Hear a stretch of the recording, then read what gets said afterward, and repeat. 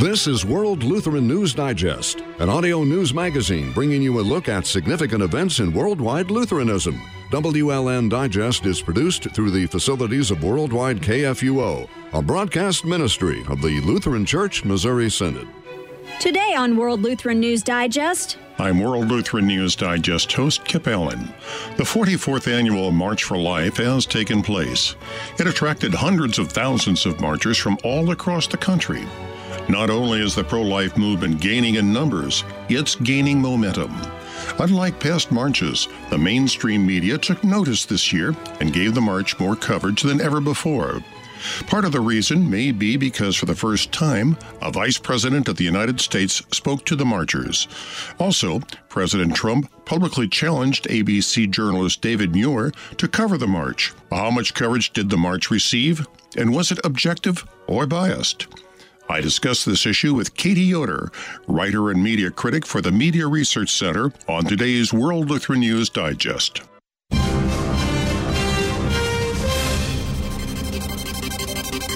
And now today's Fast Track. I'm Sarah Golseth with news in brief of interest to Lutherans worldwide. Senator James Langford and Representative Jody Hice introduced a bill in the Senate and the House of Representatives called the Free Speech Fairness Act. The bill is aimed at fixing the Johnson Amendment, a 1954 addition to the tax code that gives the IRS the ability to censor the speech of pastors, churches, and other nonprofit entities on issues related to candidates and elections. The president has indicated he will sign it into law. The head of the nation's largest legal organization dedicated exclusively to protecting religious freedom says that after many years of having to fight attempts to restrict the First Amendment's first freedom in court, the tide may finally be turning. First Liberty Institute President and CEO Kelly Shackelford said that Trump's nomination of 10th Circuit Court of Appeals Judge Neil Gorsuch to the U.S. Supreme Court is encouraging because Gorsuch has a, quote, real solid commitment to religious freedom, end quote, as evidenced in his rulings in the landmark Hobby Lobby and Little Sisters of the Poor cases, both of which were upheld by the U.S. Supreme Court last year.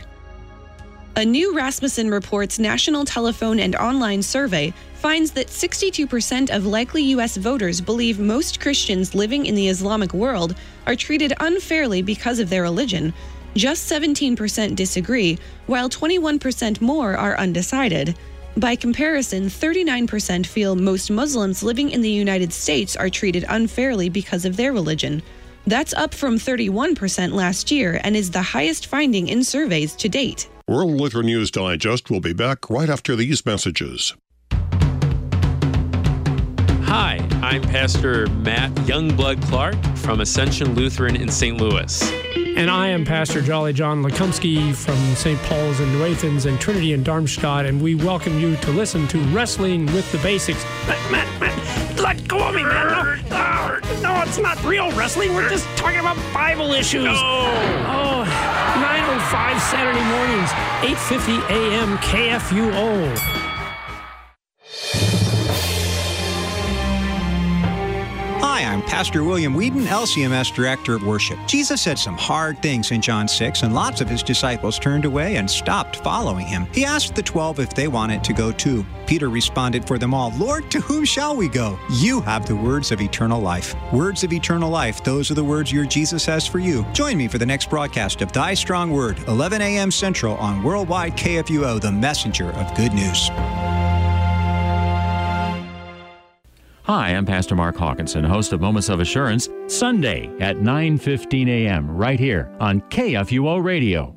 Each week I have the privilege of producing a quarter hour of message, music, and prayer blended together to fit a special theme for that day.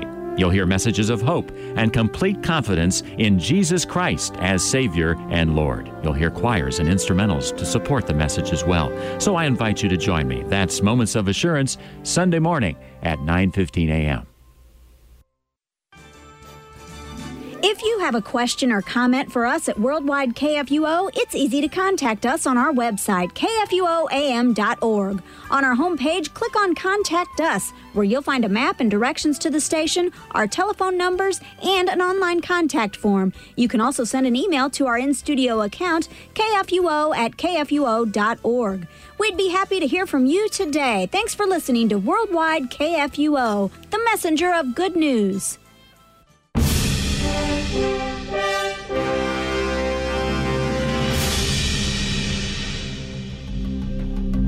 Este é Notícias Luteranas pelo Mundo. This is World Lutheran News Digest. I'm Kip Allen, host of World Lutheran News Digest. My guest today is Ms. Katie Yoder with the Media Research Center. Katie, could you tell our audience a little bit about yourself and about the Media Research Center? Sure. Well, the Media Research Center focuses on liberal media bias and talking about different issues and researching on how the media focus and report on them. And my specialty is I'm a culture reporter, the Joe and Betty Anderlich Fellow here, and I focus on cultural issues and how the media cover them.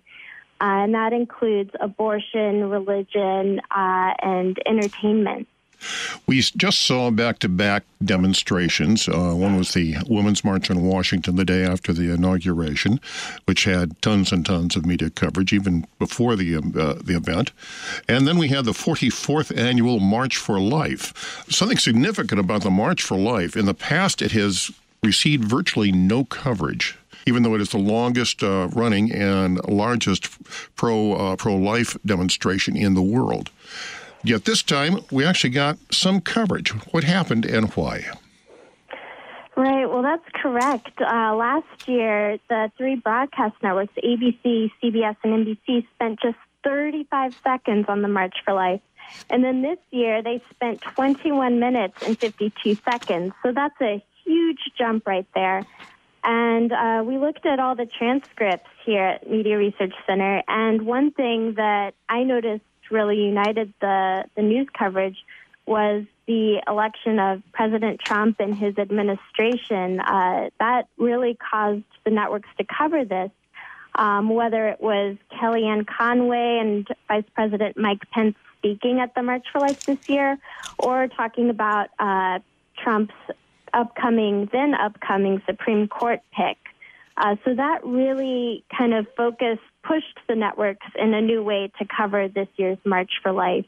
Well, two things happened that really struck me as being very, very important to the coverage. One was that for the first time, a very high-ranking government official, in this case the Vice President of the United States, came out and spoke to the crowd and pledged the administration's support for the pro-life side. The other one was when President Trump challenged David Muir of ABC to cover the March for Life. Mr. Muir was asking President Trump about the Women's March for March on Washington, and he responded, well, what about this other one coming up? Are you going to cover that? And that really sort of put the networks on the spot. Right, exactly. That kind of left Muir speechless. He didn't know what to say because Trump basically said, quote, the crowds were large at the Women's March, but you will have a large crowd on Friday, too, which is mostly pro-life people.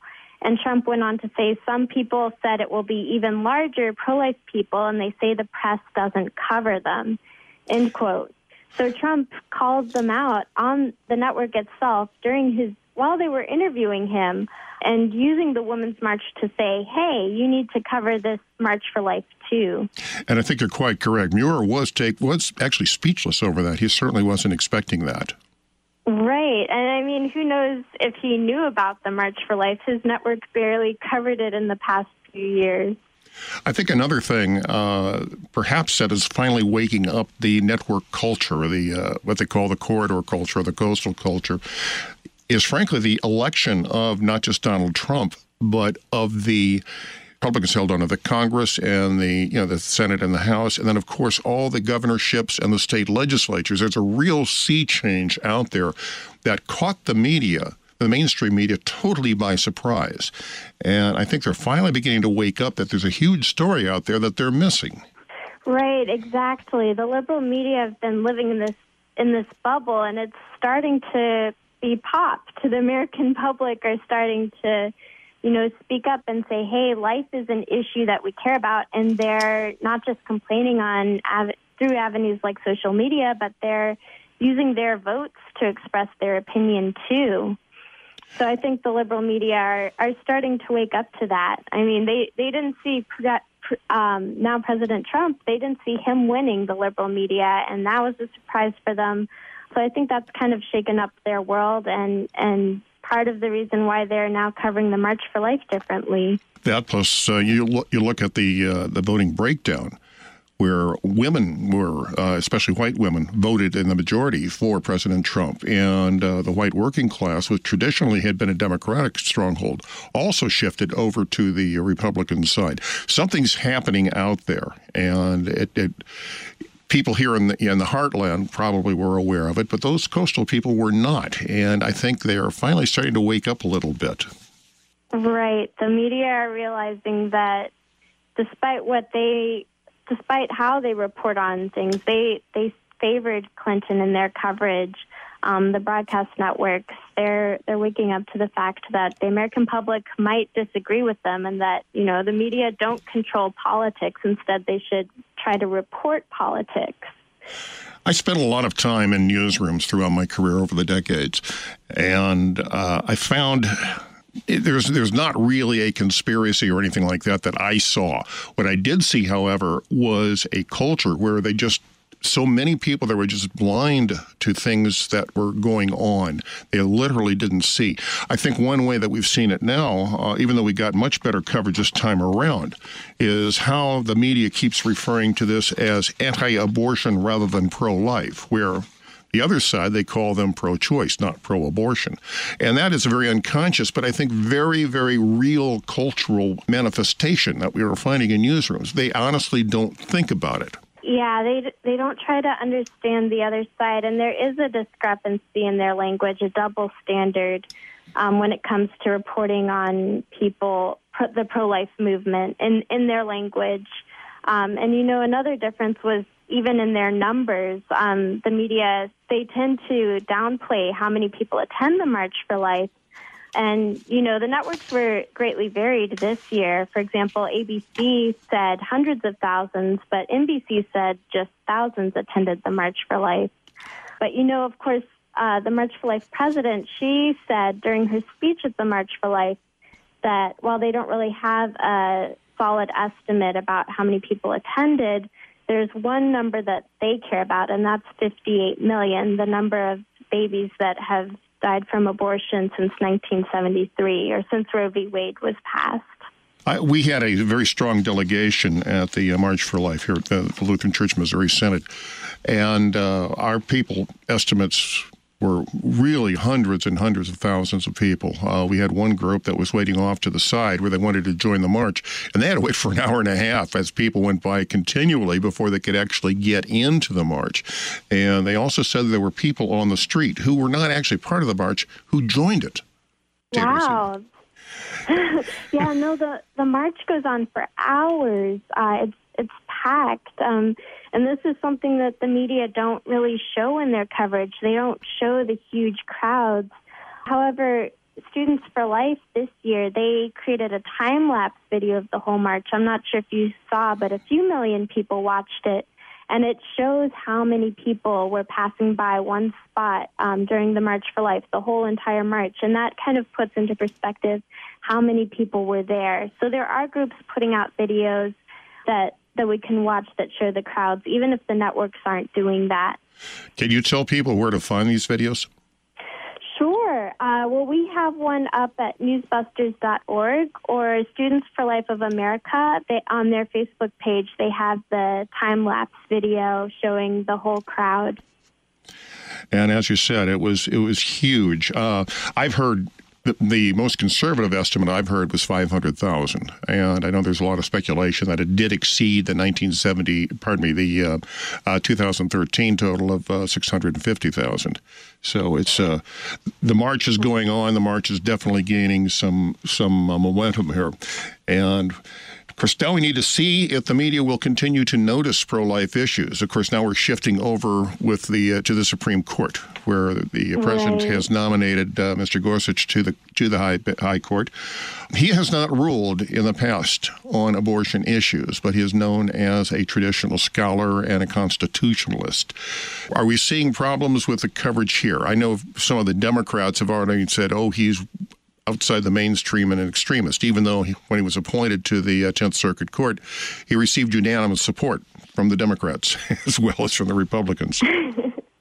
Right. Well, already, even though, as you said, he hasn't ruled on a major abortion case, the liberal media in social media, they've been already calling Gorsuch an anti-abortion judge.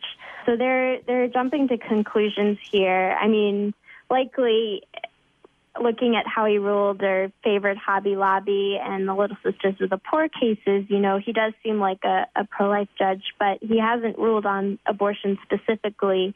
So the media are already jumping to conclusions about him, and instead of giving him a fair chance. Well, we're also seeing the president has called for the modification of the Johnson Amendment, which would lift certain restrictions on nonprofits. Now, I'm seeing, for example, our local newspaper here, the St. Louis Post-Dispatch, just published an editorial that says, no, churches should not be able to comment on politics. That would come as a huge shock to Martin Luther King, where the church has certainly led the political march for equality in the civil rights movement. Also, I would point out that the Johnson Amendment refers specifically to nonprofits, not just to churches. It could unleash also, for example, Planned Parenthood and the NAACP. I think both organizations rather flagrantly flaunt that ruling, but the thing is that now they would be free to do so. Right. And I think one of the main problems conservatives have with the Johnson Amendment is that the language is very vague. So nonprofits and churches aren't sure about the guidelines and how far they can go.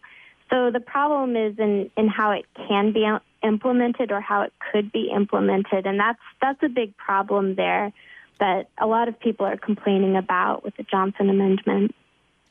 Let's go a little bit of the history of the Johnson Amendment. I think perhaps some of our people, some of our audience aren't aware of it. This was enacted, as I recall, back in 1954 when then Senator, actually I think it was then Congressman Lyndon Johnson, actually got this thing passed because of some criticism he had received. Are you aware of the history of the amendment? I'm not too familiar with it, but I have heard that Lyndon Johnson did implement it and start it. And I know conservative groups and Christian groups, before Trump was even elected, they were talking to him about getting rid of the amendment. Well, it's an actual plank in the Republican platform for this year, is to remove the Johnson Amendment.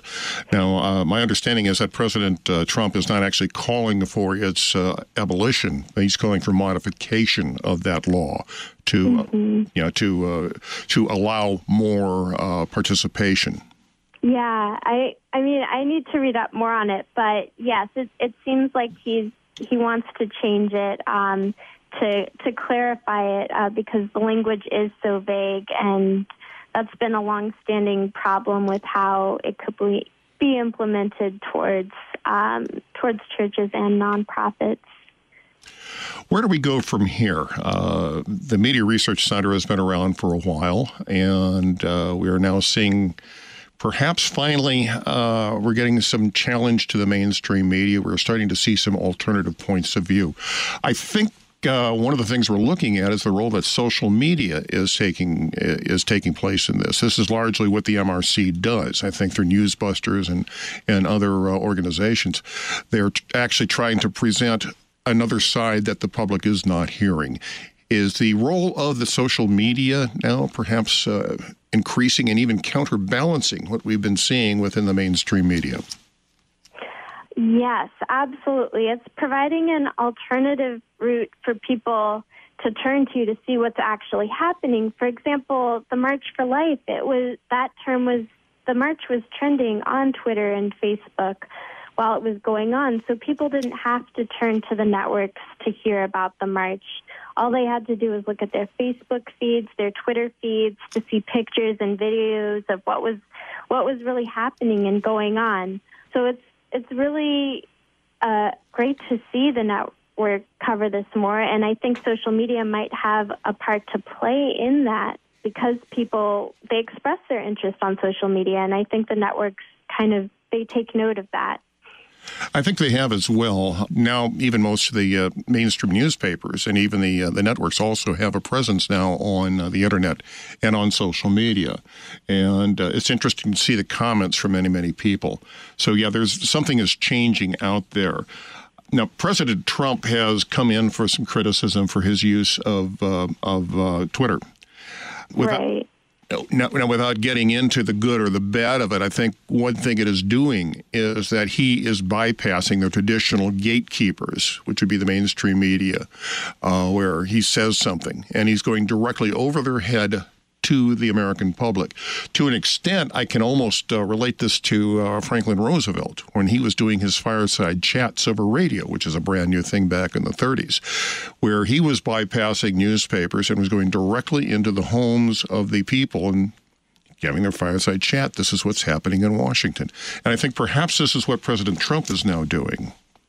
Right. It does away with the media filter. I mean, Twitter is very limiting, though, in that it has just a 140-character limit. But, he's going past the media. And, the media still report on his tweets. They're doing that quite frequently. But people themselves, citizens, can go to his Twitter feed and see exactly what he typed. And we'll hear exactly what he has said, where the media may decide, well, gee, this is important or this isn't important. We'll decide what to pass on to the public. Well, what he's doing now is letting the public decide. Right, exactly.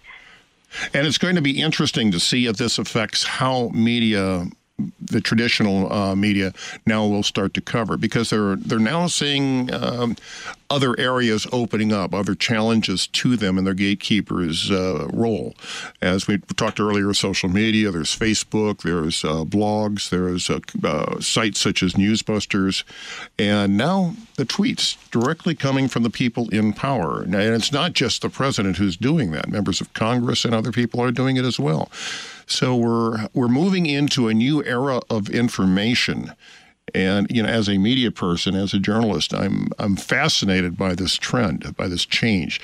I think, something is happening here. We're not really sure where it's going to go, but the role of traditional media is going to change. Right. And I think instead of the media now saying we'll tell the American public what we want them to hear, they're paying attention to what the American public want to hear, and kind of taking that more into consideration for their news reports. For example, the March for Life this year. So I think social media is playing a very critical role in that point. And as I said, I think we're actually going to be seeing a major change in how journalism functions. Most journalism schools now, for example, will have courses on social media and how they are done. I know my alma mater, Northwestern, is doing that. So it's interesting to see how it goes, because the media will be changing. It reminds me a little bit about when television first came in, people were predicting the demise of radio. Well, that didn't happen, but radio changed. And TV is still with us. And I think maybe this is what's going to be happening here, where social media is coming in, and suddenly the newspapers and the network news are not what they once were. They're faced with something new. And like radio did, I think the networks and the traditional media are also going to be changing. That's just my speculation. But you, as a media critic and a media observer, what's your opinion on that? Sure. Well, I agree. I think just looking at this coverage of the March for Life, and then also, as you said, colleges are teaching social media now. The newsroom is much more fast-paced, and a lot of people do think, for example, when print media went online, a lot of people thought, media is going to end.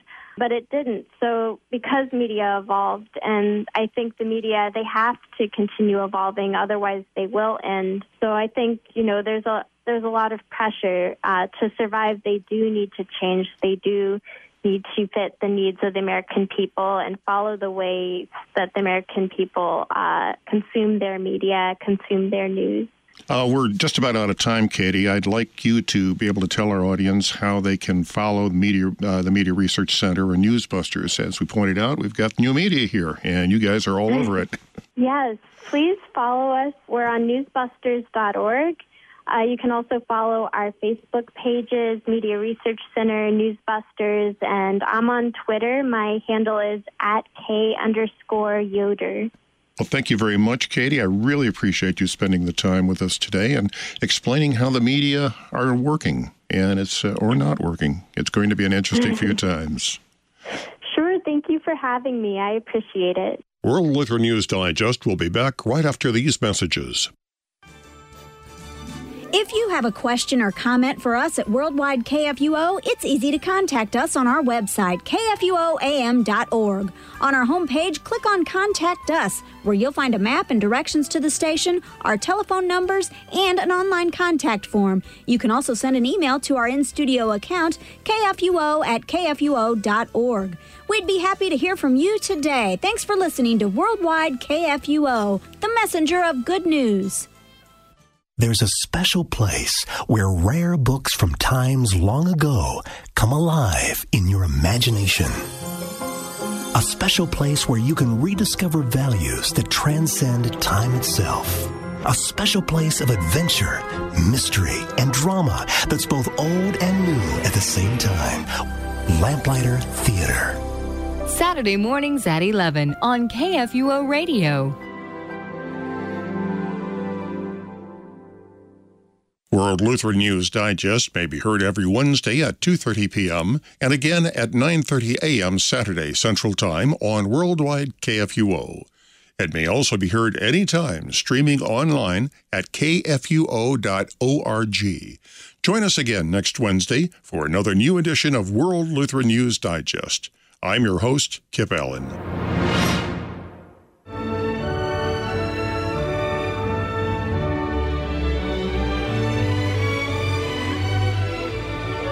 World Lutheran News Digest is a broadcast ministry of the Lutheran Church Missouri Synod. WLN Digest is produced through the facilities of Worldwide KFUO. You can also listen to WLN Digest on demand at kfuo.org. To correspond with World Lutheran News Digest, email news@kfuo.org.